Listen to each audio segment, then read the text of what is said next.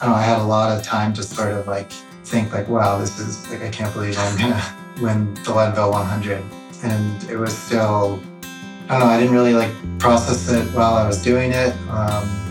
So yeah, I finished it. Yeah, it was life-changing. Like they say, Leadville is life-changing. Like that's one of the race's slogan. Yeah, and definitely for me, it was probably more life-changing than for most. Welcome to For the Long Run, the podcast exploring the why behind what keeps runners running long, strong, and motivated. I'm your host, Jonathan Levitt. Through personal and professional connections in the running world, I have the privilege of getting to know some amazing athletes.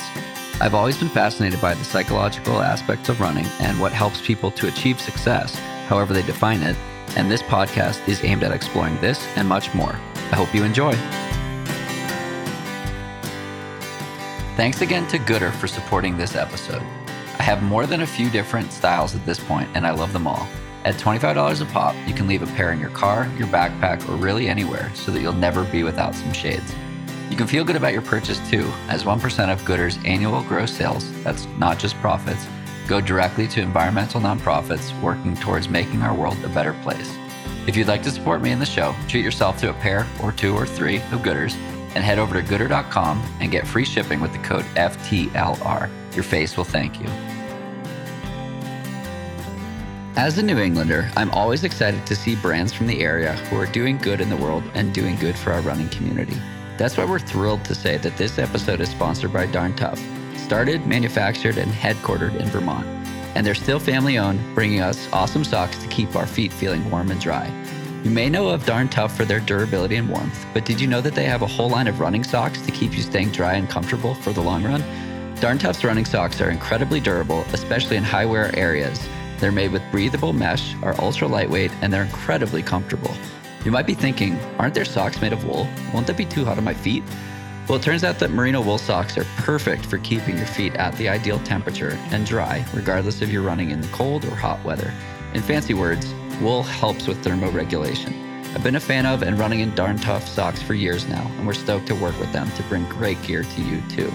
Get a pair of your own at the link in the show notes, and be sure to use the code FTLR-BESTSOCK10 for 10% off. We are proud to announce the newest sponsor of the podcast, Scratch Labs. Scratch Labs is a local, Boulder-based sports nutrition brand known not just for their awesome sports nutrition products, but for their love of science and the community. I'll share a bit more about their products and how I use them, but for now, thank you to Scratch for supporting the podcast. Scratch will be a partner of the podcast this summer, and as always, supporting the brands that support the podcast helps to keep this machine rolling. You can use the code FTLR20 for 20% off all Scratch products through their website via the link in the show notes.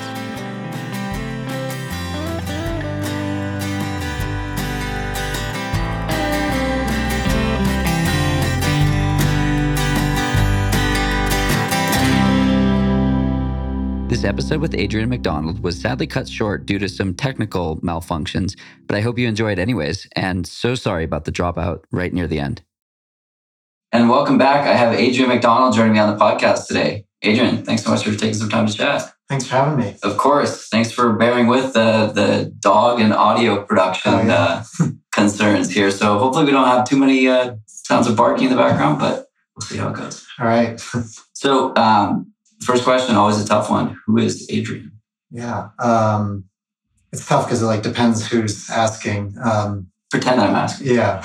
For the running world, I've won the last two Leadville 100s. I coach high school. I'm on the board of the Fort Collins Running Club. So I'm a lifelong runner. I love it. I love sharing it with other people. I'm just all about sort of my goal with coaching is to build lifelong runners. I'm a lifelong runner. That's my goal. I think that's helped lead me to where I am. And I guess that's who I am. Lifelong runner. Yeah. I've seen you finish Leadville. It was very cool to see. Which one? 22. Okay. And I want to talk about that race, but let's first talk about you as a runner in general. Do you remember your first run? So I grew up as an athlete, playing soccer and football and baseball. And I guess the first that I remember like this is a run as opposed to like doing sprints or something was actually like football practice. They used to make us run laps like in full pads before practice. And it's funny because like you think it would have been soccer, but it was actually like football where you're doing like a little bit of distance running, it felt like. So that was probably when I was in middle school. Like the first actual like road run that I did was to make the high school soccer team. You had to run 2 miles in under 14 and a half minutes. So the summer before my sophomore year of high school, I started going out for 2 mile runs and just running as fast as I could. So 2 miles turns into 3 miles, turns into 4 miles, turns into marathons and beyond, 100 milers. What did that genesis look like? Yeah, sort of like in high school and college, I was a mid-distance runner, like 800 a mile. And then I tried to do that a little bit after college. And then I eventually switched to marathons. And then I was doing that in Boston. And then I moved to Colorado. And once you're here in Colorado, in Fort Collins, you just like run into people that are doing ultra marathons, which wasn't really the case in Boston. Like big marathon city. Yeah. So I'm like, oh, if he can do it, why can't I? But it was really I was training for actually the Boston Marathon 2020. Then COVID hit, and I'd had like the idea of doing Leadville in the back of my head, but that was sort of the final straw. Was all right. All the road races are canceled. There's some trail races going on. I think now's the time to jump in. And so you dove in head first with 100 miler. Yeah, like I decided summer of 2020 that I wanted to do 21 Leadville, and I hadn't run an ultra yet. So like I did run a 40 mile and a 50 mile race before Leadville, but I decided I wanted to do 100 before. How come? It was just something I could get excited about. Like I was excited about running marathons, but I don't know, the like 50K didn't excite me too much. 50 miles, 100K, but like 100 miles I could get really excited about. What do you mean by excited? How does that manifest? Just like something that I could, I don't know, like it's hard, like training for any distance is really hard. And you just need that, the fire in you that makes you want to do it really well. And like, obviously I ran those 40 and 50 mile races, but all of it was geared towards getting ready for Leadville in 2021. Was there any fear as a part of that? Yeah, definitely. Yeah, it's just, I mean, it's so long and like no one knows, like even the jump from 100K to 100 miles it's 40 miles. It's like a huge jump. And like, you can't really put yourself into like a position in training, like of how you're going to feel 12 hours or 14 hours into something. So it's like a complete unknown. Did that part excite you? Yeah. And that's like why that was like one of the things that gave me that excitement for that distance is like, can I do it? Can I be good at it? I don't know. I think I can be, but I want to like go out there and prove it. So you make that commitment to yourself that you're going to run Leadville 2021. Mm-hmm. What's the first thing that you did? Or what's the next thing that you did? So I guess I signed up for that 40 mile race, which was the Austin Rattler in Austin, Texas. And that was like, there is a lottery for Leadville, but you can also they have the Leadville race series and you can qualify. And so that was November 2020. So I signed up for that to go get an entry into Leadville. And what was that race like?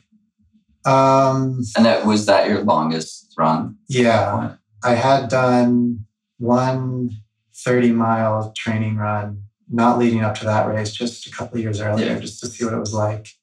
And it was like weird. It was like the middle of COVID, but it was Texas, so they weren't too strict there. And I don't know, I didn't really know like how fast I could run. Like I thought I could run like 7-minute pace and I was just like pulling it out of the air. And it was a 2-lap race. I was running with another runner and halfway through, I'm like, all right, I think we can go faster. And we both started picking it up. And right when I was starting to think about how I was going to drop him, he dropped me. And I struggled in the last 7 miles. And it was like not like I finished like thinking, oh, this was like really hard. Like I came second. I got my entry into Leadville, but I was not super excited at that point about having to run 60 miles longer. So that's why I decided like I did the 50-mile race in March, and I wanted that to be like a more positive experience. What did you do to make sure it was, or was it? Yeah, that was Antelope Island, Buffalo Run, Salt Lake City. And I think I got dehydrated in Texas. So I went into that one wanting to make sure that I just drank a lot of water. Got it. We got it.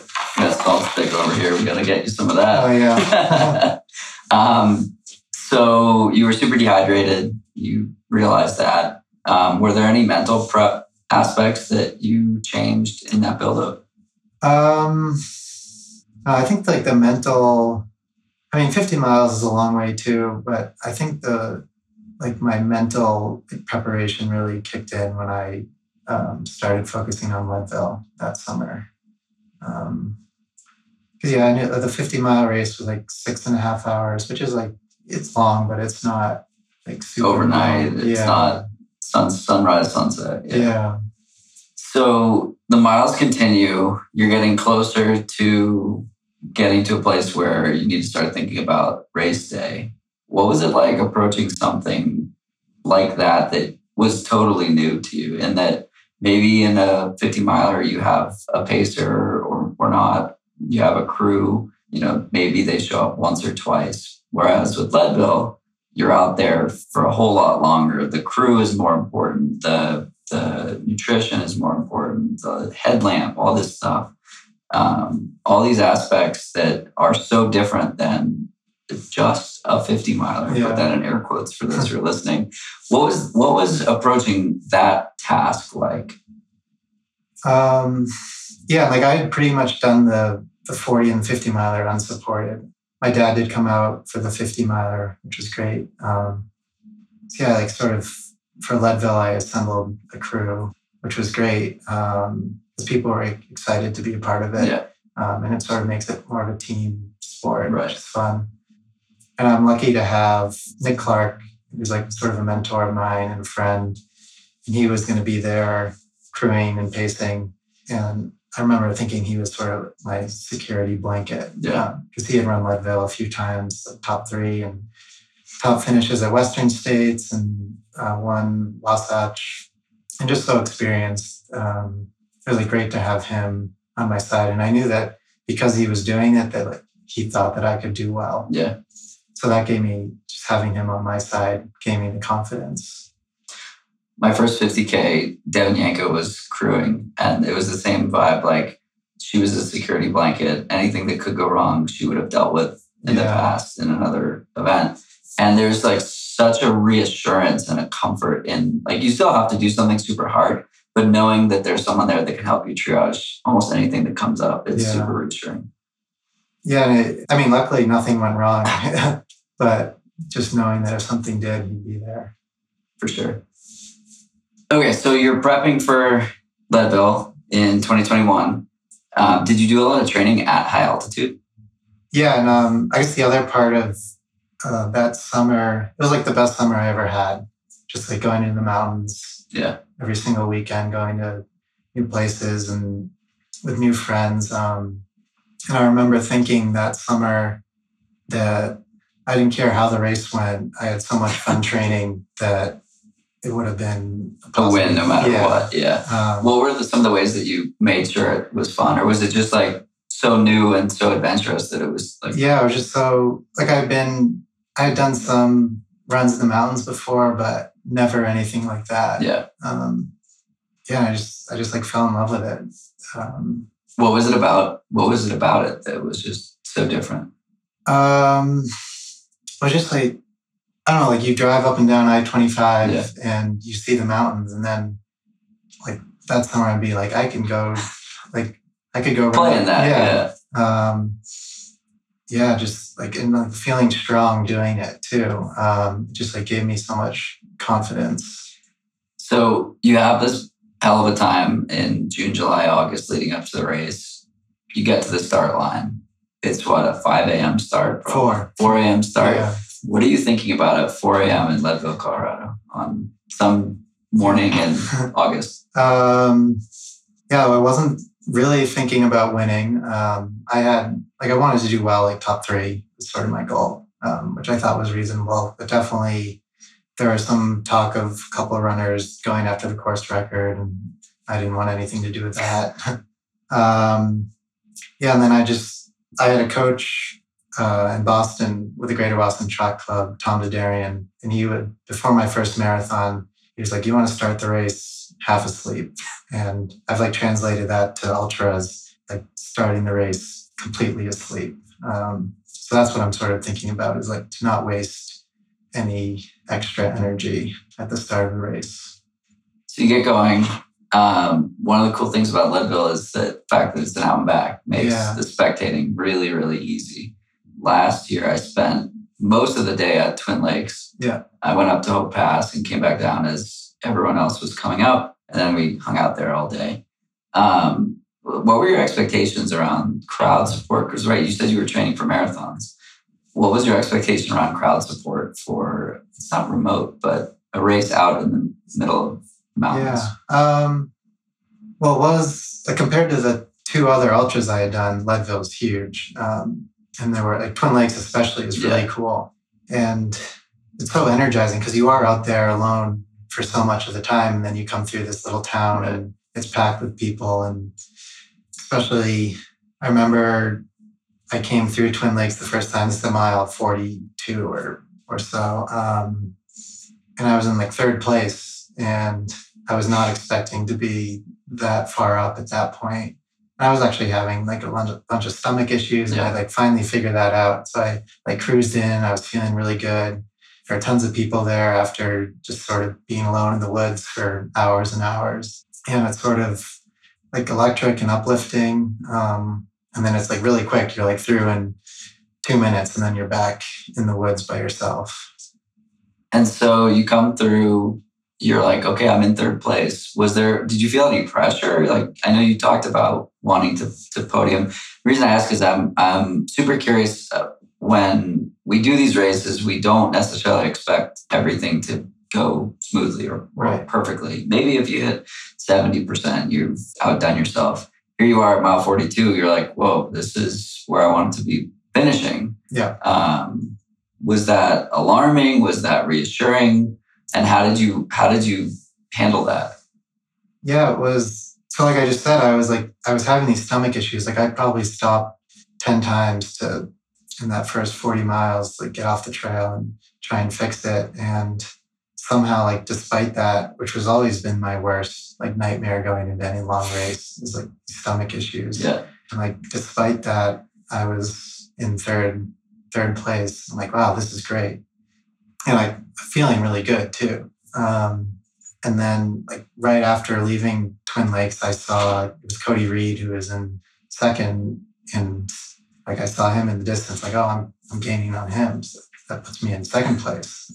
And yeah, at that point, Tyler Andrews was leading, and this is a low altitude race for Tyler. Yeah, yeah, he's done a lot of high altitude stuff. I was thinking, yeah, Tyler's gonna. I think he ran a smart race. He's probably going to win. I'll take 2nd. It'd be kind of cool because he's from Massachusetts. I'm from Massachusetts. It'd be kind of cool if like 2 Massachusetts guys go 1st and 2nd in high altitude Leadville. So the race finishes. You cross 1st. Yeah. Then what? Yeah, I mean, so I passed Tyler about 50 miles in, and then I had a lot of time to sort of like think like, wow, this is like, I can't believe I'm going to win the Leadville 100. And it was still, I didn't really like process it while I was doing it. So yeah, I finished it. Yeah, it was life-changing. Like they say, Leadville is life-changing. Like that's one of the races. Like slogan. Yeah. And definitely for me, it was probably more life-changing than for most. If you've been enjoying this podcast and can spare 90 seconds of your time today, can you do me a favor? Can you pop over to Apple Podcasts and leave a review? It helps other people find and enjoy the podcast too. Thanks so much. On August 8th, we're launching the 8x8x8 Challenge, which is the biggest virtual event ever in the world of sleep and fitness. Over the course of 8 days, I'm going to be running 8 miles each day, and I'm sleeping 8 hours every night. This is our way of showing our commitment to fitness and to optimal rest and recovery. And we want you to join us for the challenge. Go to lagoonsleep.com/8x8x8. That's 8x8x8 to sign up for updates and share your journey to win exclusive prizes from Lagoon. So prove that you've got what it takes to sleep like a champ and perform like one too. It's the 8x8x8 Challenge. Let's go. We are proud to be sponsored by a local Boulder-based sports nutrition company that we all know and love, Scratch Labs. As you may know, last year I went to their facility here in Boulder and got a sweat test done. They were able to tell me how much salt I'm losing during a workout and recommend sports nutrition from there. Long story short, I'm a salty sweater and need to replenish perhaps more than the average person. But that's not all. About a year ago, I started working with sports dietitian Kylie Van Horn. Kylie is the owner of Fly Nutrition and a coach within Microcosm. I was having a lot of GI issues pre-run and during the run, so David, my coach, suggested I work on nutrition with Kylie. I switched my nutrition pre-run to purely liquid fueling, and while that didn't solve 100% of what I'd been dealing with, it sure has helped. Fast forward a year and more, and Scratch's products have helped keep me fueled and energized through plenty of strong workouts and long runs, as well as some big adventure days in the mountains. Their super high carb mix is exactly that. It's full of what you need and goes down super smooth. When you give your body what it needs, you'll truly enjoy it for the long run. You can grab energy bars, chews, hydration mix, recovery drink mix, and super high carb drink mixes for your big days from Scratch to fuel your training and upcoming adventures. I use the lemon lime super high carb mix every single day. I use a half serving within an hour of all morning runs, and it's my main fuel source for road long runs. For trail adventures, I use a couple servings in my bottles and supplement that with the chews or other fun trail snacks. You can use the code FTLR20 for 20% off your order at the link in the show notes. Thanks again to Scratch for supporting the show.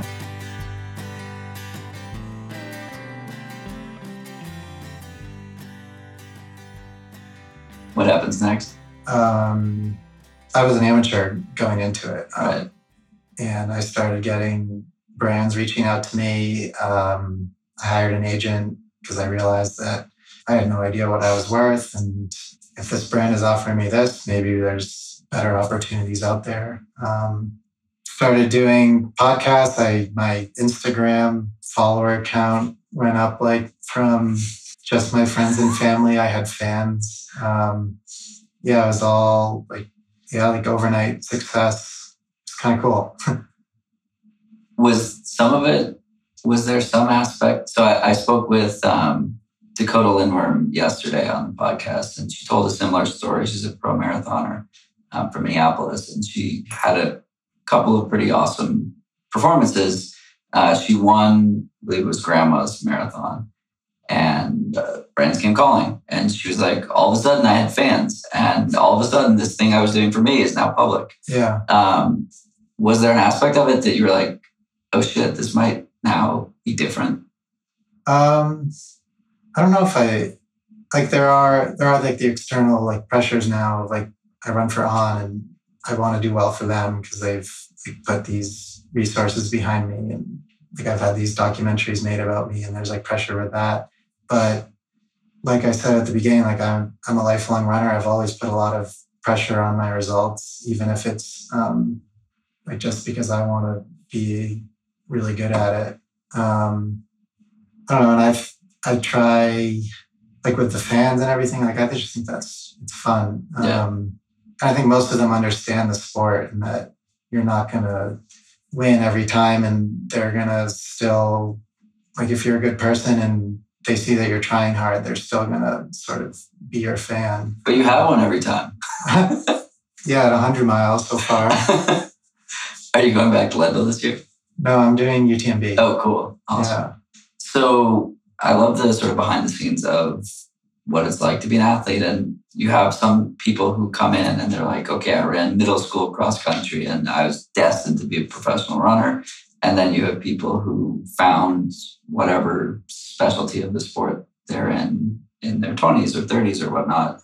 I mean, look at Keir D'Amato, the resurgence in her mid 30s, and now she's a professional runner.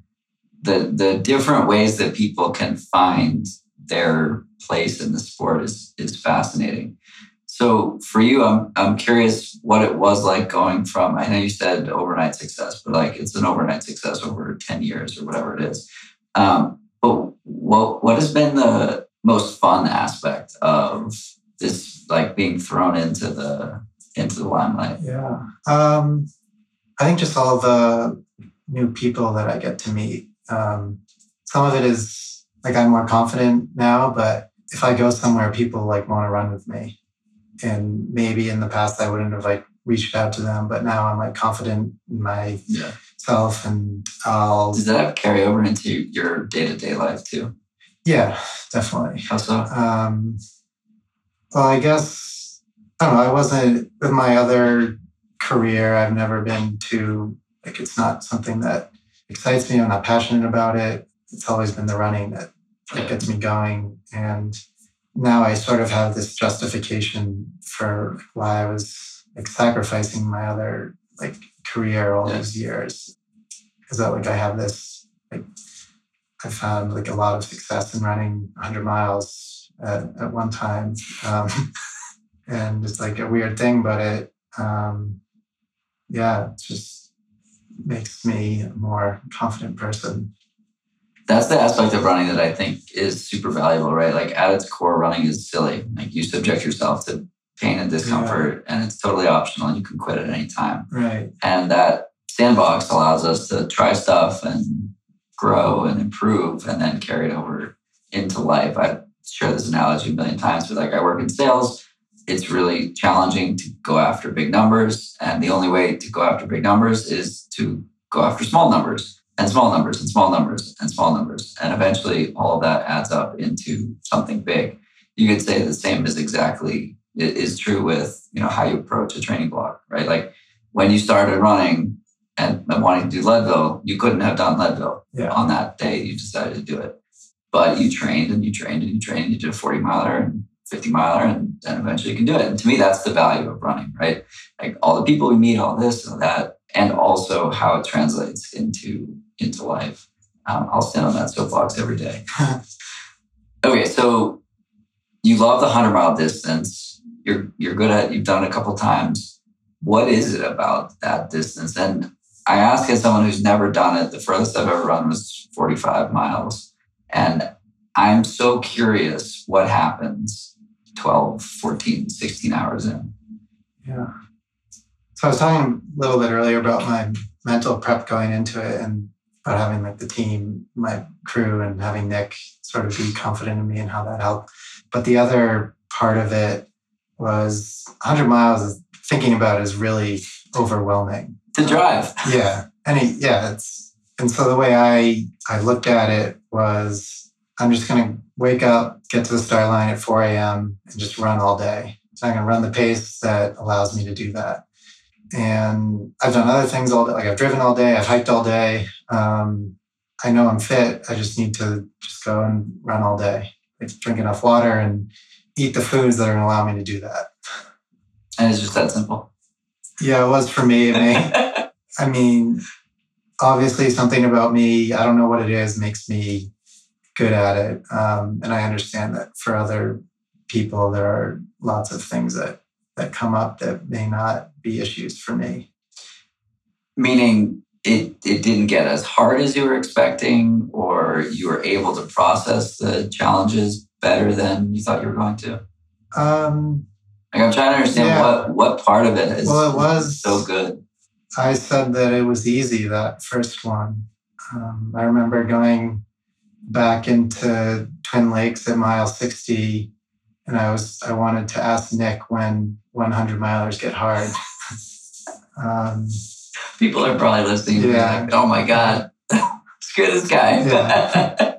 I mean, it was hard. I just, like when you have like this amazing day that's like beyond your wildest dreams, like you forget that anything was hard because you just remember like taking the lead and was it flow? Were you just like locked in flow?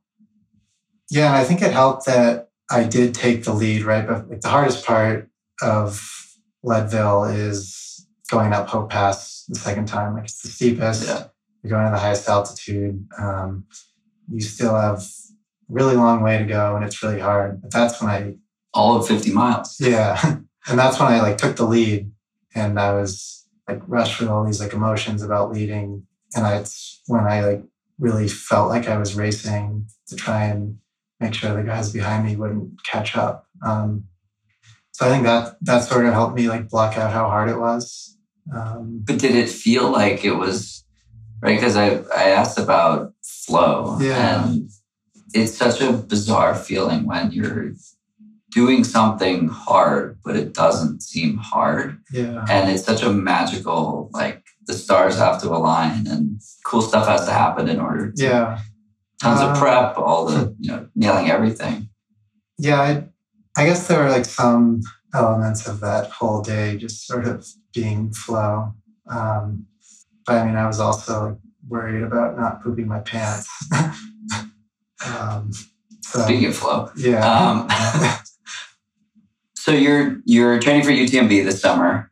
You've had 2 wonderful performances at Leadville. UTMB is quite a different course, right, in a very different place. What are you doing differently in order to prepare for a race like that, where American men haven't seemed to figure out how to do it? Yeah, like you said, UTMB, it's a different beast. Leadville has 15,000 feet of elevation gain and loss, and UTMB has 30,000. Leadville's taking me about 16 hours. I'm hoping I can do UTMB in 19, 20 hours. So I'm going to try and do a little bit more like elevation gain and loss in training. I've gotten by at Leadville mostly eating gels and gummies, and I'm not sure if that would last for another 4 hours. Do you like cheese? Cheese and meats? Yeah, I've heard they give that up. Maybe I'll try that. I raced 100 miles in Australia back in December, and in that race, I ate a lot more real food, like peanut butter and jelly, tortillas. And I don't know if it's because I wasn't at 10,000 feet or because I was eating better, but I didn't have to go to the med tent when I crossed the finish line. So I'm hopeful. It's a win. Yeah. And I'm hopeful that like I'm really good at running 100 miles at 10,000 feet, but I'm hoping that I can be even better at sort of moderate elevation that is UTMB. So Finn Melanson has been asking fun questions all over Twitter over the last, I guess, year plus. One of the most recent conversations was around choosing races as professional athletes, and if race choices would be similar, if not for bonuses or brands wanting, look at Hoka with UTMB and Western States, et cetera. I'm curious how you landed on UTMB and sort of less specifically that one and more so like how do you choose races in general?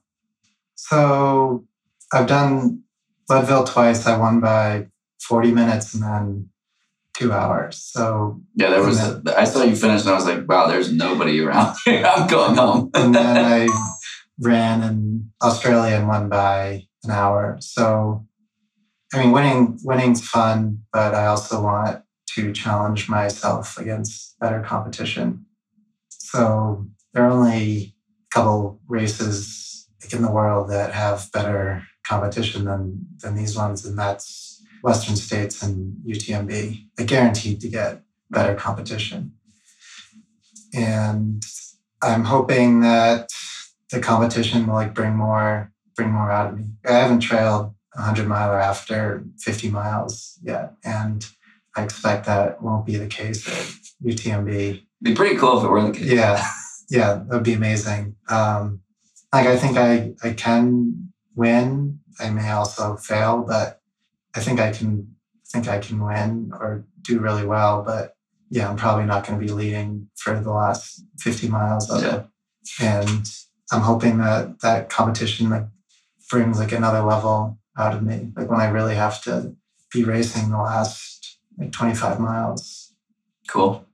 So yeah, the competition is what helps with the race selection.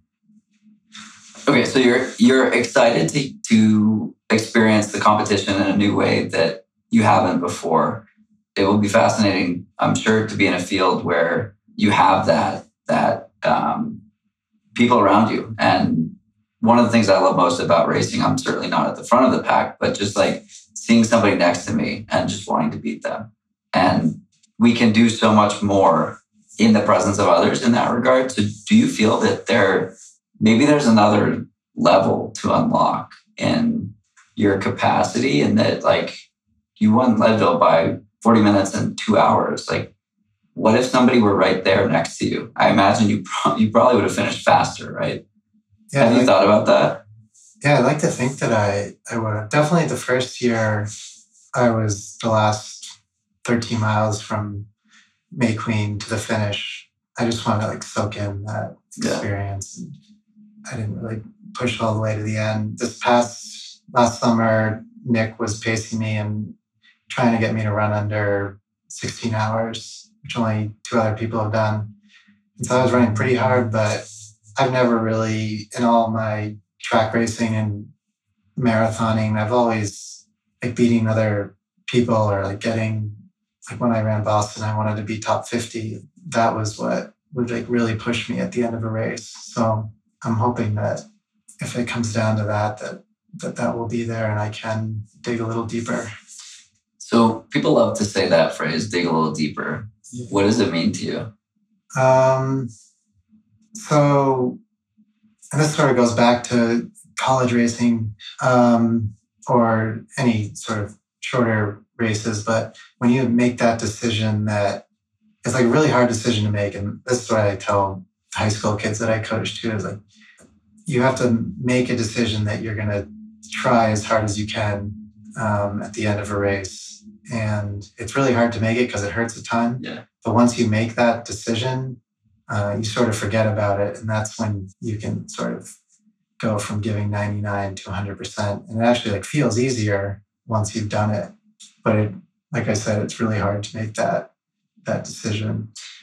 My fastest marathon, I remember exactly the moment that I made that decision. I was on cobblestone. It was like mile 20 of the Providence Marathon. And I like remember exactly where I was. It's like, I better not roll my ankle on this. Yeah. Why would they go over this? And I was doing some math. And I was like, if I only run X pace for the next 10K, I'll break 3 hours. Make it hurt. And I was like, okay, I can either back off and be a wimp, or I can do something I've never done. And so I posted on Instagram later that day with a shot of my watch saying 2:59:40. And the caption was, if you want to do something you've never done, you have to go to a place you've never been. And the headspace that I was in that last 10K, I hope I get there again. Yeah. It's just like, it's exactly what you're saying. And it's so hard to access that space when everything is telling you stop. Yeah. And your brain and your conscious thought is saying, but I don't want it. Right. And I'm not going to. Yeah, and I'm not, so I've been in that same situation in marathons, and you look back on it and it's almost like you've blacked out. You don't remember anything. You just sort of just running as hard as you can. Yeah.